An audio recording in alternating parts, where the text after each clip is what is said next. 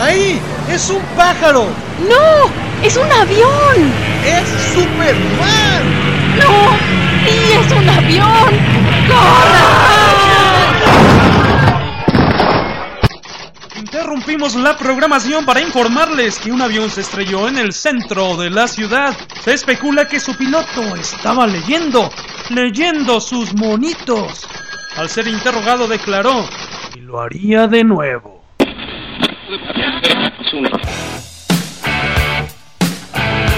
Atención, este es un reporte especial del podcast de la revista Comikaze.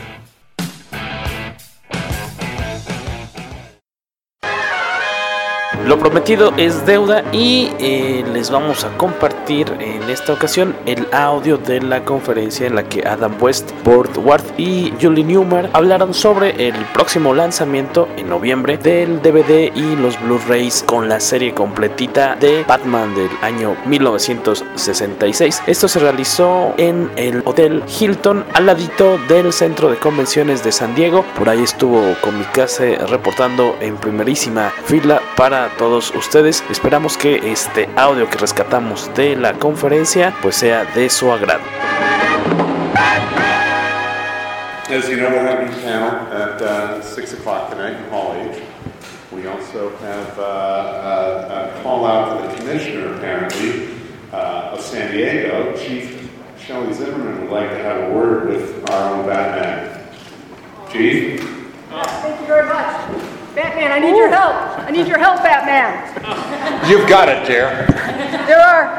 Just point me. There are evil people out there and even more evil cities. Those evil cities are trying to take Comic-Con away from Gotham, away from San Diego. We can't let that happen, Batman. I need your help. Those evil cities, Las Vegas, evil. Anaheim, evil. Too hot. Los Angeles, so very evil. Oh, Lordy, you're right. Batman, I don't have a bat signal. It is 2014, but I have something better. My official police chief, Commissioner Coin. Take it, Batman. I'll call you. I'll signal you with the coin right here. But if that doesn't work, I need your cell phone number. Thank you, Batman. Together, I know we can do this. I know we can do it.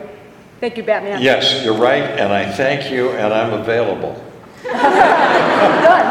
Thanks very much. Thanks very much.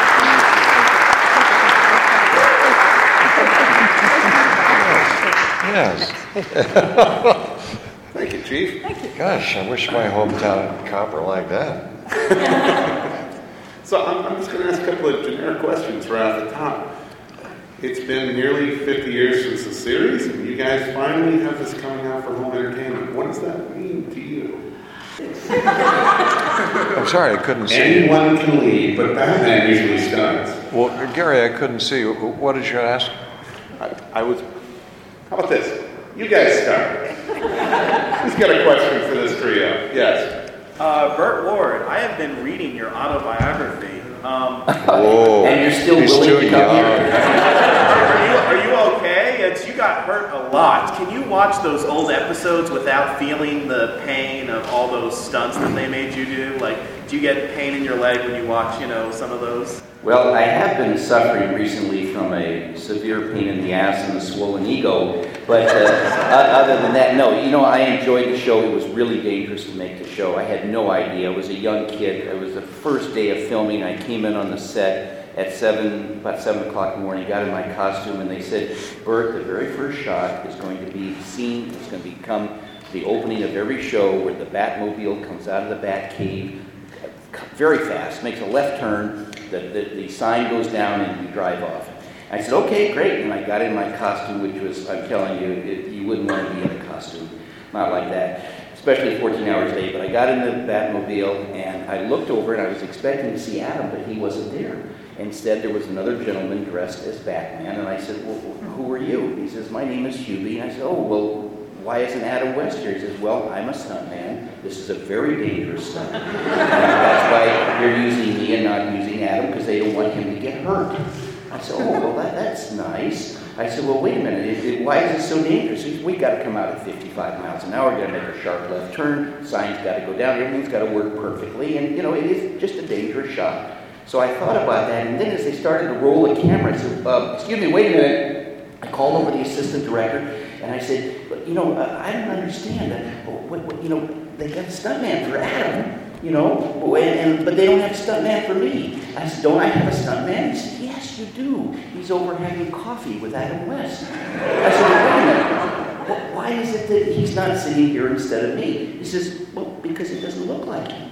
I said, well, wait a minute. Why didn't you hire somebody that would look like me that's a stuntman? He said, we couldn't find anybody, so you got to do your own stunts. And that was the first of 5 out of the 6 days that I went to the emergency hospital. In this case, the car came out at 55 miles an hour. They made the sharp left turn, but unexpectedly, my door flew open. As my door flew open, the centrifugal force was throwing me out, and I reached over and I caught my little finger on the gear shift knob, which held me in the car, but pulled my finger out of the socket. Knocked over the lights, the camera guys got knocked over, and they rushed over afterwards, and they said, Bert, are you all right? I said, yes, except my hand, which had swollen up twice the size, and they said, look, we got to get you to the hospital. I said, great, because I'm in a lot of pain, and we'll do that just as soon as we get to shot. And that was like 3 hours later. So that was the first of my experiences, and it was pretty wild like that. It was a very dangerous show to make. I want to add one thing. Near the end of the series, they took out a life insurance policy on me. And I swear, by the last 2 episodes, I thought they were trying to collect. Jamie, what do you got? Good afternoon. It's great to talk to all of you. For Adam and Bert, you got to work with, in addition to Miss Newmar, some fantastic, legendary, iconic actors and artists on the show. Liberace, Bruce Lee, Vincent Price, Milton Berle. Do you have any memories of working with them, and who was your favorite? Oh, we have so many memories. I mean, we had many great stars. And Julie, I have great memories of working with you. Goody. We just let that lie there now. Me too. You want to say something, Julie, about working with me? Drop dead gorgeous Adam West. He's got great lips. Well, look at the film. You'll see what I mean when he wears his mask. Oh, my goodness. And particularly in that soda sipping scene with the straw, When I Fall in Love with You. Mm-hmm. The writing helped too, didn't it? Yes. You know, you could get away with so much in that costume. Julie was a marvelous Catwoman. She has the world's tallest legs. And, you know, there was a sexual tension that had to be created between Catwoman and Batman to make it, you know, really interesting to the adults. We did the show on several levels, as you know, and that's, I think, much of the reason for the longevity. Now, are you all from different places or all in one family? You're all pretty good writers, right? I think they're over 18, so you can say what you wanted to say in the first place. Well, let me tell you something. You can write any damn thing you want about us. We don't care. Alex, to answer your question from my standpoint, what is that, Bert? One of the people you mentioned was Bruce Lee. Before Batman started, it just was coincidental that I lived in the same complex that Bruce Lee lived in. And I was a black belt in karate, and he and I used to spar together. And when we did the scene on Batman, it was very important to the producers because the same executive producer, William Dozier, who produced Batman, was the one going to produce the Green Hornet. And that's why he brought Kato and, you know, Van Williams onto the show to promote the show, that new episode. So anyway, long story short, they wanted us not to try to really fight, and we were both supposed to be really good guys. But I did fight with Bruce, you know, off camera and in real. And in fact, I guess a piece of trivia is Bruce Lee's first cinematic fight scene of his career was fighting me. You know what I heard is that the Green Hornet and the Batman show, you had 2 fight scenes together, but Bruce Lee said there's no way I'm going to lose. And he didn't win. And so they sent it to the writers, and they said, well, it's going to be a standoff. Was that what really happened? Yeah, no, but in reality, I liked sparring with Bruce. He was a great athlete. I mean, there are some people that talk a game, but this is a man that he trained 8 hours a day. And, for those of you that remember him and his son Brandon, I remember when Brandon was 6 months old and Linda, his wife, and Bruce and I would go down to Chinatown and have authentic Chinese dinner in Los Angeles, and because he was from Hong Kong, he knew everything to order, so it was really a great experience working with him. And he could knock a lit cigarette right out of your mouth without you knowing it. That's how we became such good friends with. I believe that's Bert's Rocky. It's so professional. Bert, you couldn't have the Batman song? It's one of the dogs calling. Or at least the Green Hornet? So we've had 6 incarnations, big screen incarnations of Batman, and they've gotten darker and darker in tone as the series have progressed. But yet the television series never went that way. There was something fun and exuberant about it. Can you talk in perspective about what you think made that show so unique? Because it was different than anything else on television at the time in regard to. Can I say something? This was a different time in history. Between the 1950s and the 1970s, there arose something called camp.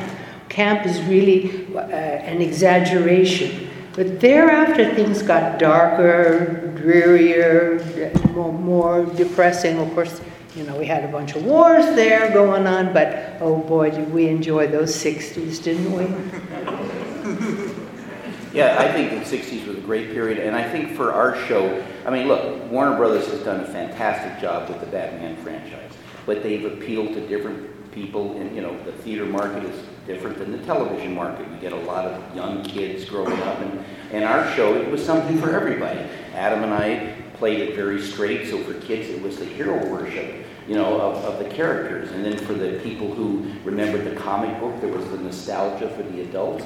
And for the teenagers and the college kids, which at that time was almost an impossible audience to capture, the double meanings and all the innuendos that Adam and I did really caught, and that's what became why I think Batman was so successful, because we appealed to everybody. And just real quick, so much has been made too in the film incarnations of the bat suits and the Robin outfits. What were they like back in the mid-60s? Were they comfortable for you, and what was the experience like of putting that spandex? What do you want to know that for? Horrendous. I used to call my tights the python pants because they strangled me to death. But I know working with Adam, and we'd be long hours in that bat cave. And of course, my dear friend, I love him to death, but he looks cross-eyed in that mask. And if you've been under those hot lights for a long time, you're starting to melt. The slightest thing can make you start laughing. You just never stop laughing. But we got through it, and I'm sure Adam had some crazy things that I did that drove him nuts as well. I think any actor who plays Batman or Robin or whatever, probably wants to complain about the costume and its restrictions in certain areas. Well, I hear that your dresser had to have a hair dryer in order to keep everything dry around the... I beg your pardon? This is the strangest thing you've ever said. Well, it's in the history books. Yes, you're right, Julie. Tell the real story. Well, actors complain about this. I just hope that I have the same 12-pack that Ben Affleck does. Well, my costume was very comfortable. It had a zipper down the back. It was painted on you. Licorice melted over me. Yes. No, it was very comfortable. I have a question for all three of you. Who was your favorite villain, and what was your favorite episode? For me, it was the first one, with Frank Gorshin as Riddler. Thank you. And we were setting the tone for the show, and it worked. It really worked beautifully. And Frank was manic and wonderful as Riddler, and his moves. And to play opposite Frank was great for me, because I love that kind of on-the-edge, dangerous acting and improvisation and all these things you do. Yeah. besides Frank, you had Burgess Meredith, you also had Cesar Romero. I mean, all three of them were incredible character actors for the villains that they played. Burgess Meredith came off of the alumni of Twilight Zone. How was it working with all three of them together? Well, it was a terrific experience, wasn't it, Bert? I mean, with for example, with Burgess Meredith, I loved it because he was able to use that cigarette holder, and we'd stand face to face, and he'd let the smoke drift up under my cowl. Very irritating. But you see, these things work for an actor. Use the costume, make it work for you, make anything, all the little nuances, stuff off the wall, work for you. I think That's right, Catwoman. Well, Burgess said that this was the favorite role of his life. How many of them did he do with you? How many? I know, I lost count. Fred, are you there? How many did Burgess Meredith? Burgess 4 or do? 5, maybe. There were over 100 shows, right? 120, and I think they're all in the new Blu-ray DVD from Warner's Home Entertainment. Available November 11th. Yes, coming up. 11/11. We can finally release the date. 40 years I've been asked. And now I can say, here it is. All right, this isn't a free-for-all. Just don't shout out questions. Are you ready? And It's an honor to talk to you all three of this icon city, so just had to put that out. But what was your reaction when you saw this series in Blu-ray in high definition? It's just the trailer looked phenomenal, like crystal. Yeah, our reaction in seeing it, the question, it just knocked me out of my socks. I thought, this is incredible.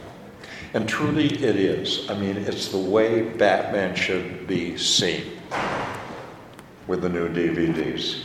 It will amaze you. You will be fascinated, titillated, and maybe exonerated. I don't know. come on right back there. With the dope crowd. Were there any times for all three that Nurse actually could not stand playing the characters anymore? The question again. The question is, what day does the Blu-ray come out? Somebody's not paying attention. The question is, did you ever reach a point where you didn't want to be your character? Yes. A few months after we stopped filming, I thought, well, that's it for the career. I'm totally typecast. And, you know, you create a character that's memorable. I was lucky enough to do that. But you're typecast. And every time I went in to meet producers and people about doing a film, a wonderful film, then they would get together and say, oh no, we can't let Batman go to bed with her. You know what I mean? The leading lady. But those dinosaurs in Hollywood are now gone. And we go on. Isn't that wonderful? You just got to outlast them. Matt. For Adam and Bert, one of the most thrilling parts of the show for the audience was the weekly death traps. Could you talk about your experience? The most what? The weekly death traps. You'd like the cliffhangers? Exactly. Yeah. Oh, the worst. The death traps. Oh, they were all death-defying terrible. Oh, yeah. Oh, the scars. I have a shark bite on my leg still. But, you know, it's amazing you mentioned that because it occurred to me. We got boiled in oil. Boiled in oil. We got. I put this big magnifying glass over you. We got fried. And we're fried. We were grilled. That was good. Yes. The tigers. Poor Bert, the tigers. Yeah, that actually was an incredibly dangerous. He was very courageous. Very courageous. I don't know about courageous. Oh, yes, you were very brave. You had to walk the plank with tigers. No. Yes. And I saw the guys throwing more raw meat. Raw meat to the tigers. What happened was on that shot, I was over 3 Bengal tigers. Real. They weren't pet tigers. They were movie tigers where they were somewhat controllable, but they were still wild. No, they weren't controllable. And what happened was I was about 14 feet above them. They I asked the trainers ahead of time what was their capability of jumping high, and they were able to jump 19 to 20 feet. What? I was hung over with my head over the end, and my arms were tied to my side. And just to give you an idea, 10 feet above me, okay, they're below me, 10 feet above me was the camera crew in a steel cage, 10 feet above me. So you know that you look up there and you see them safe, and you look down, and what happened is that during the scene, the tigers were just really milling around. But the director in this cage, who was nice and safe, said to the trainers, can't you get them to do something? So in reality, they actually hung meat over my head to get them to jump up at my face. I pulled against the restraining straps, and after the shot, they said, Bert, that was so realistic. Well, sure, I was scared to death. That was Catwoman's first show. We're actually going to show a split screen of that a little later on tonight at the panel. It's magnificent. The tigers really look good. All right. Yes, I have a question for Julie Newmar. What aspect about playing a villain did you enjoy the most?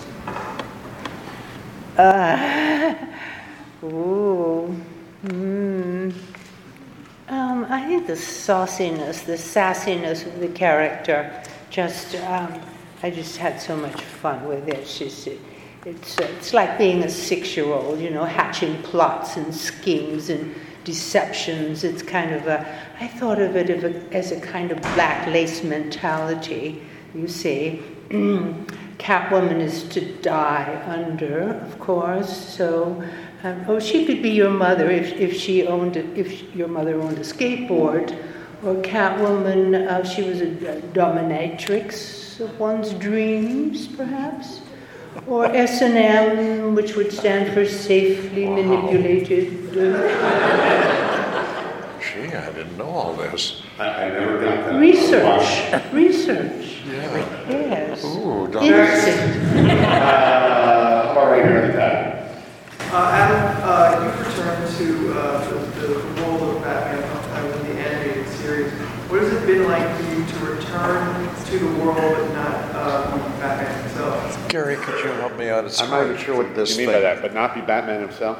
Well, he's played the Grey Ghost in the animated series in the 90s. He was Thomas Wayne in the later Batman series. So he wants to know about the other times you've played in Batman roles, but not been Batman, for Batman the Animated Series and things like that. Your life history. Well, these are really simple adjustments if you know what you're doing. No big deal, that's what they pay me for. How about down here? I write for a horror website. I wonder if anyone could remember a story about Vincent Price that could tell us. About what? Vincent Price. Yeah, Sure.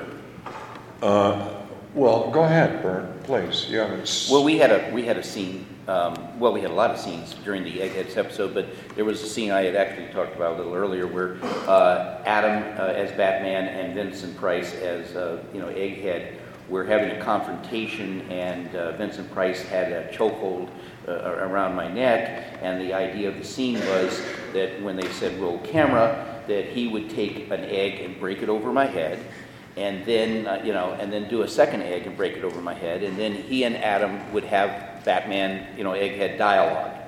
And for some reason, both of them kept screwing up their lines. Exactly. And after about 9 takes, I had egg going down my back into my underwear. I mean, it's so uncomfortable. So finally, when they got it right, I was originally supposed to just pick up an egg and throw it at Vincent Price, but I actually got a little upset. Okay, so I picked up a dozen eggs and I smashed it on his head so hard that the egg tilted over a little bit. That's a true story. You can see it in the show. You'll see his egg tilted right at the end of that scene. But the whole crew started to throw eggs. Oh, that's true. We had great egg fights because Adam and I had planned this, and just for the heck of it, every once in a while when you're doing something and everything is so serious, and like I was 21, 22, and 23 when I did Batman. The youngest person on the set besides me was Adam at 37, and everybody else was like 45, 50, 60, and then nothing against that, and they were the greatest technical people you could ever have. But the point of it was, for me, like a kid, being on that set, serious every day and do this and do that. Even though our show is funny, it's serious work that you have to be on time, you have to do this, and you have to be in the right spot or get yelled at. So the long and short of it is to have a little fun. And boy, we threw those eggs. And we started throwing them at the crew, and then the crew realized that what we were doing, and they had tons of eggs. It became a huge egg fight. It was therapeutic. It really broke the tension. Yes, and the eggs. Straight back there. With the license now being open to so many companies. Louder. How's it feel that all these new classic Batman TV series, like action figures, Mattel, NECA, and Hot Toys, how's it feel to see all these new product and your faces on them and how realistic they are compared to the 60s product? I think it's totally fabulous, except for the bobblehead. That was embarrassing. I love them, and I must tell you something, that the manufacturers who are putting out the products now have done such an incredible job. I have seen some of with the skin textures of Adam and I in costume that, honestly, I've shown to people and they think are photographs. I mean, you can zoom in, you can see the texture, you can see the little cracks on the lips. I mean, it's so photorealistic. So I wish, like when I was a kid and you had toys to play with, they weren't very well realistic, but the stuff today is fantastic, and I have to applaud Warner Brothers for finding the best manufacturers probably in the world to be able to do this kind of products. And I love my Batman Barbie doll. I could just dress and undress him all day. It's just ridiculous. Right here. Louder, please. Was there any memorabilia or mementos that you kept from the show? Were there any mementos you kept from the show? Any souvenirs? Well, when I left the lot many times, especially toward the end of the show, some of the guys at the gate became my friends. And if I drove off with the trunk of my car slightly open, they would slip a little something in there occasionally. You had a lot of toys, batarangs and bat rackets and yes, bat consequently, I have a lot of stuff. Oh. Now, if you'd like to buy a cape, I have all of my original scripts, 120 with my own notes in them, and as part of the DVD, I believe I will be reading one of my scripts a little bit and showing some of the notes, just for fun. Far corner over there in the green. Julie, you look absolutely amazing. So I'd like to know your secret for looking so young, and I know you had a big birthday recently, so what's the best part about being 80 now? Oh. Well, you just get, something happens to you where you get younger and younger, but I was a ballet dancer. And so I was always sort of had that kind of posture and that kind of movement, and it made it especially easy to play a cat-like character. It was simply second nature. That's, I think, when I was a little kid, I used to go to Griffith Park in Los Angeles, and I would ride on the carousel, and the carousels go backward, they don't go to the right, they go the wrong way. And I would ride around, and every once in a while I would catch the brass ring. And that's what happens in your life, I think, when a character, and you make a perfect fit. And it just seems to happily stay within people's minds, or they remember you as that character. So it has been a total blessing for me to have been in this series and play this character. I've been always very grateful for it. Right here in the black shirt. Thank you for the question. This question is for all of you. I'm just wondering, with the legacy of the series itself, is there anything that you took away that you're really proud of that you've done with the series itself? Took away? In what respect? With regard to any type of legacy, something that you're really proud of about the series, from a Well, I think all of us are proud that we brought a lot of happiness to millions and millions of kids all across the world. That I think that our shows had some very positive things for kids. Even though it was funny for adults, there was scenes like, you know, I'd start to throw something down and Batman would say, "Oh, Robin, we can't litter," or "Buckle your seatbelt," or "Holy hygiene, Batman." I mean, there was a lot of good stuff in there, and I feel good about it because we made so many, and I believe hundreds of millions of people happy, and we gave them a positive outlook with a world that is becoming increasingly dangerous every single day. To have our show come out, especially now, is going to bring, I think, a wonderful breath of life and humor and fun and imagination and positive things for kids. So I'm really very proud of that. Yeah, thank you. Thank you, Bert. I'm right back here in the blue. Thank you to all three of you for all of the happiness. Has it been sad for you on a personal level that the show is not going to be available on home video for all these years? It almost stands alone as the thing everybody has wanted for so long. 11/11. I'll take that. I think in reruns, you know, Batman has been on in reruns. Yes, we have wanted the show to come out for a long time. That is probably the single most asked question. Is, you know, when is the show going to come out? And we honestly didn't know, but we're thrilled that it's coming out now. And in a way, it's actually wonderful that it comes out now because not only do they have all the adults that watched us as kids, but those adults have children. Grandchildren. And in some cases, grandchildren who watch us in reruns. So the actual audience for Batman, our show, is probably 2 or 3 times bigger than we had even when we were prime time. Very smart back. Yeah, hi. I live in Tokyo, and I live in Tokyo, and in the 60s, the Batman TV show led to a huge boom in interest in Batman in Japan. And I'm wondering if you had any sense then now of international interest in the show back in the day. Did you have a sense of the international interest in the show? Yes. When I walked into a hotel room in Hong Kong and I was speaking in Chinese, I suddenly got an intimation that this thing was global. And Batman is either number 1 or number 2 with Lucy in China, for example, and other places as well. Look, I feel that we are the luckiest actors in the world, and I'm sure they agree, that we had a chance to create characters with longevity, characters that people love as they grow up, and as they get older, they have wonderful laughs with us. And like Bert said, I love to make people happy and bring laughter. You know, if you can't laugh at yourself and other people in situations, something's wrong.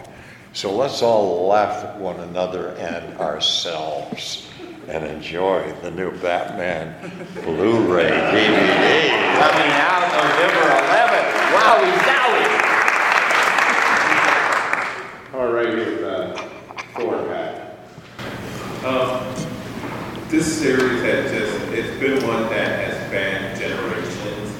What do you think about the show that has made it stick not just with audiences from the 60s, but audiences today? Well, I'm just hoping that I continue to span generations. Good writing. Wonderful writing and great producing. That's it. Sure. They spent a lot of money on this show. It cost quite a lot to produce. And they spent a lot of money on making the very first show. A great deal went into it. And it was quite an experiment. What were you about to say? I was going to say, you know, it's funny. When something works, it really works. You know, I mean, people try so hard in this industry to make things that people enjoy, and sometimes they work and sometimes they don't. But in the case of what we did, I believe, it was so different than every other show in history, was that for the very first time, we actually put on the audience. In other words, instead of like a police show where it's always so serious, or a medical show and it's always about health and stuff, here we were playing bigger than life characters, which of course kids love things that are bigger than life, but we played it seriously, and we taunted the adult audiences with our innuendos, and everybody came away with something that they felt was special to them. Very special to them. Like, oh, I see what's really going on. And yet the kids loved it. And it was bigger than life. And I think that's what really entertainment is to be able to go and see something, especially in your own living room, that is something that you know you couldn't do, but you could vicariously experience it through the actors. That's bigger than life. Down here. Hi, the three of you are such phenomenal comedians. Was there ever a guest star on the show that didn't get the type of comedy you were going for?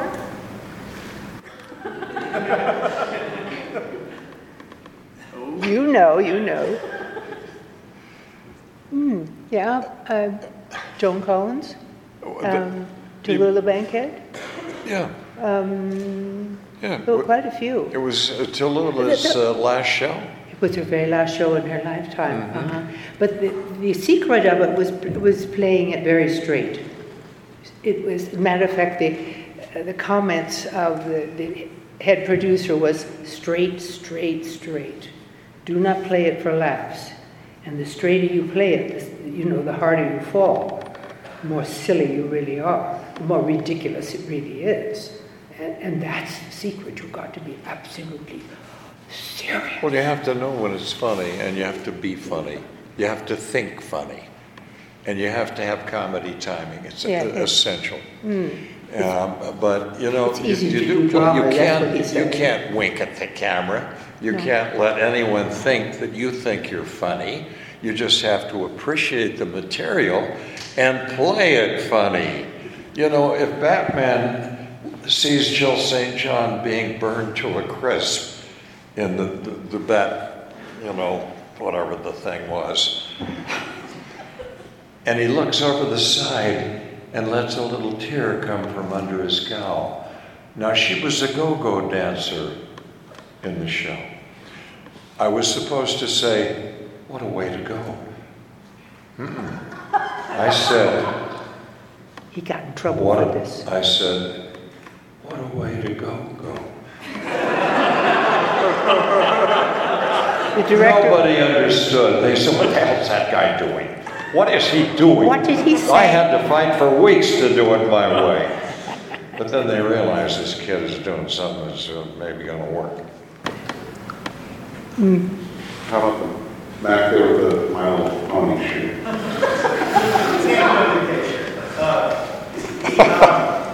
You talked earlier about the Lost Art, and I wanted to know what you guys made of the Joel Schumacher film Batman and Robin, which is perhaps not as good a tone, but basically a remake of your series. I don't even think about it. Honestly, guys. I mean, they do their thing and we did ours. Now, if they want the Dark Knight, I'm the Bright Knight. But the thing is, they're all talented.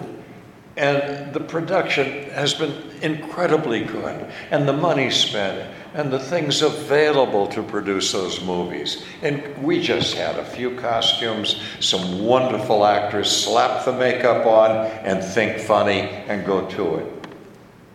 That's simple. It's no big deal. The very furthest corner of the checks. So 45 years later, we're still talking about this Batman series. Do you think that's a testament to what you guys did? Yes. It is, and I'll tell you something else, but it was a combined effort. Yeah, group effort, Of the definitely, writers. always. Yeah. Oh, sure, it's all collaborative. We had there was talk earlier about how beautiful the new DVD is with, the HD and all of that. We had probably the best industry cameraman, the best lighter. We had 80 men on our crew. I mean, our show was at the time like so extravagant that, as I understood at the time, 20th Century Fox was losing almost $250,000 a week just to make it. It was so state-of-the-art. So I think it's because everything worked, the talent worked hard, everybody worked hard, and we made a successful, wonderful show that there's no reason that 500 years from now, people still won't be seeing it. I believe that. And there's another factor. We just got lucky. Luck. Very important. And you better be ready. What do we got, Gary? Always. Got the gentleman right there. Bert, what was your favorite Holy Blank Batman movie? You know, a lot of kids ask me that question. Holy underwear. No, I didn't say that. Holy ravioli. Holy guacamole. They steal my line. Holy sudden incapacitations. Holy Second Amendment. Holy raspberries, we're in a jam. Holy false front. Yeah, you see, Holy shamoli. we are your admirers. Yes. And you have excellent taste, I will say that. Well, of course. All of the stuff that I said was originally written by the writers. Unfortunately, not all of the writers got it. And Adam and I really had to go to work in some of the shows because we didn't want to lose that special chemistry. And I've got to share something with you, and I think that this might be something you don't know. And that is that besides being actors that did our job, Adam and I have a unique chemistry that when we work together.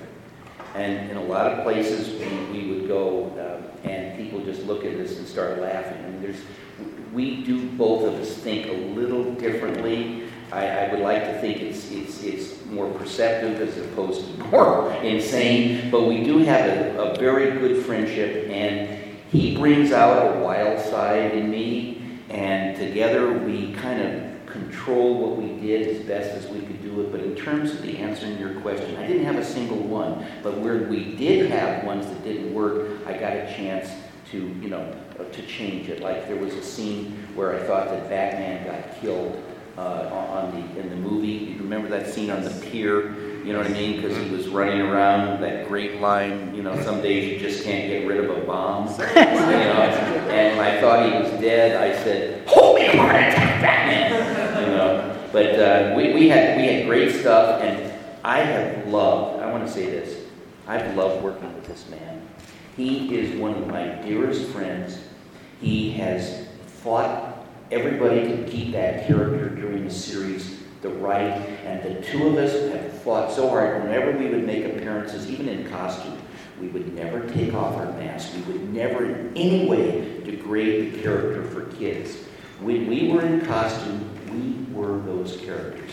And Adam has done the most fantastic job. And in my opinion, no disrespect to anybody, there is only one Batman, and that's Adam West.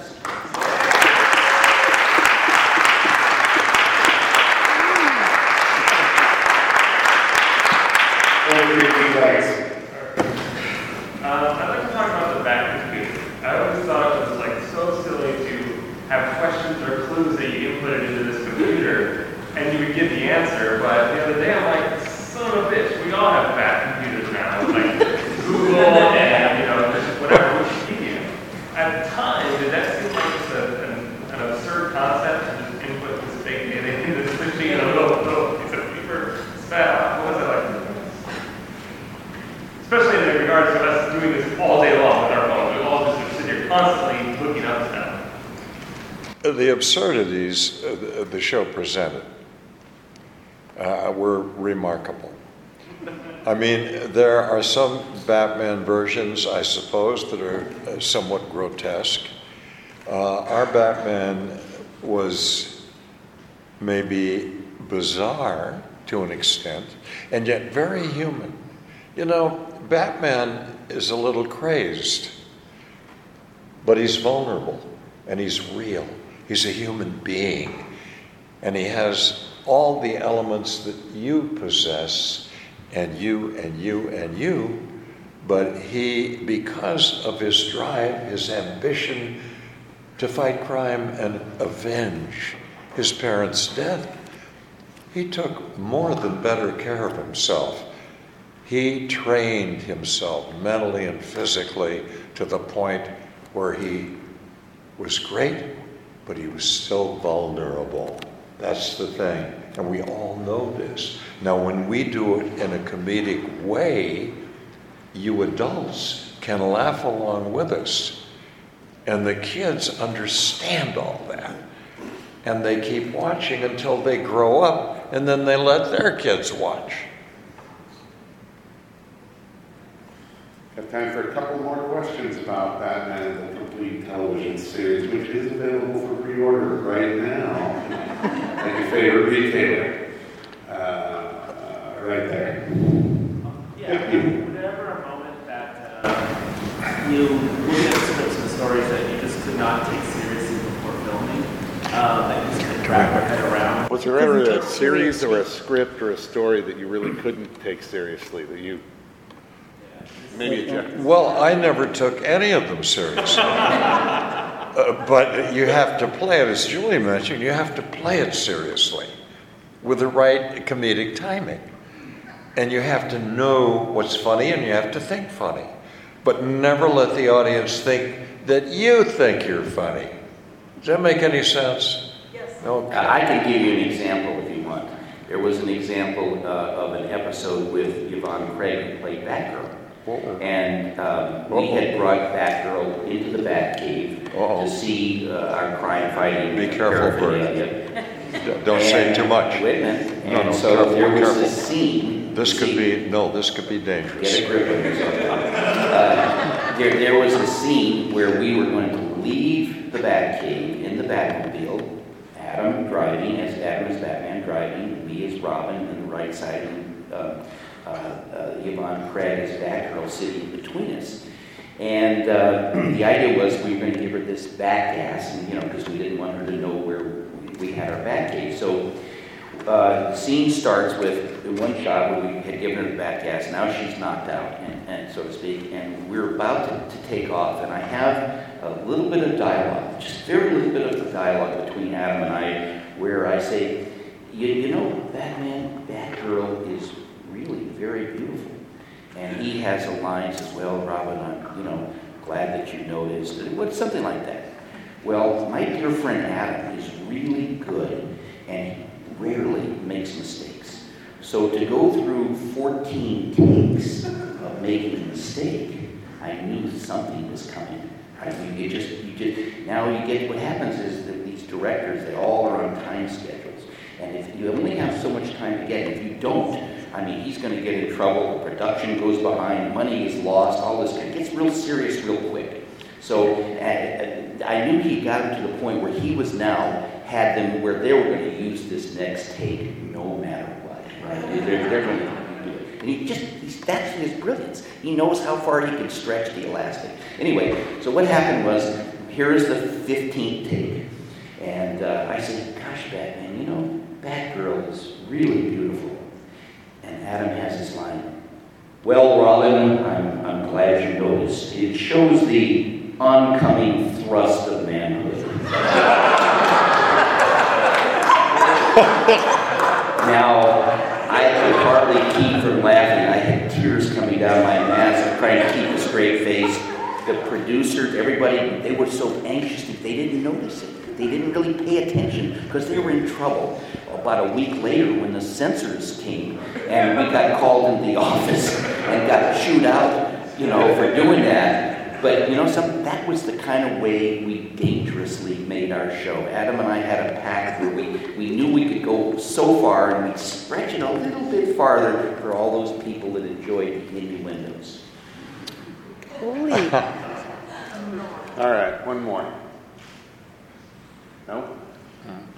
Right here. We've talked about all the great people that were on the show with you. Was there anybody that was asked to be on the show that declined? You know who Frank Sinatra wanted to be on the show? And you know what character he wanted to play? The Joker. Right. Yeah, everyone, big stars wanted to be on the show, and people from movies did not work in television. But their kids said, I want to go on the set. I want to meet Batman. I want to meet him. And big stars would come down and meet these guys. Oh my goodness. And they'd beg to be on the show. to have them write special material for them. And a lot of times they ended up in that walk where the windows open up. What do you call that? The window walk. It's not called that. It's called something else. Well, I could call it that if I want. Oh. And Well, call it the pop-out. yeah. Describe how you did that.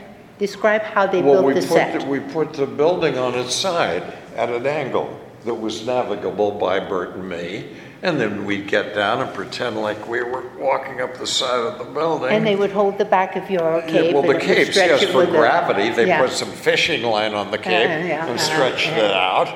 And they put this house down on the guest star so that he would kind of pop up like this, you see. And he was always at some weird angle looking at you, right?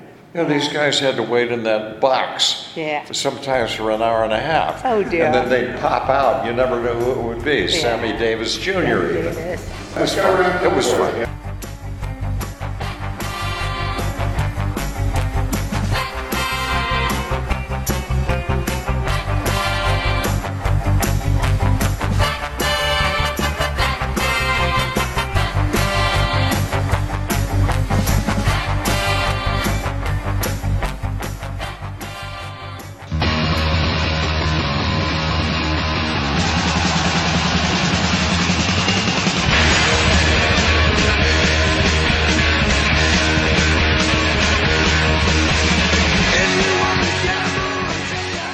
Este programa sí contiene risas grabadas y fue realizado totalmente con beats reciclados. Ninguno sufrió daños durante la grabación. El podcast de Comikaze se distribuye bajo una licencia Creative Commons Share Alike, atribución no comercial 3.0 de México. La revista Comikaze es posible gracias al apoyo del Fondo Nacional para la Cultura y las Artes. El podcast de la revista Comikaze es realizado sin cochinos fines de lucro. Los videos, audios, imágenes y música utilizados en su grabación son propiedad de sus respectivos dueños y sirven como apoyo para nuestras críticas y comentarios.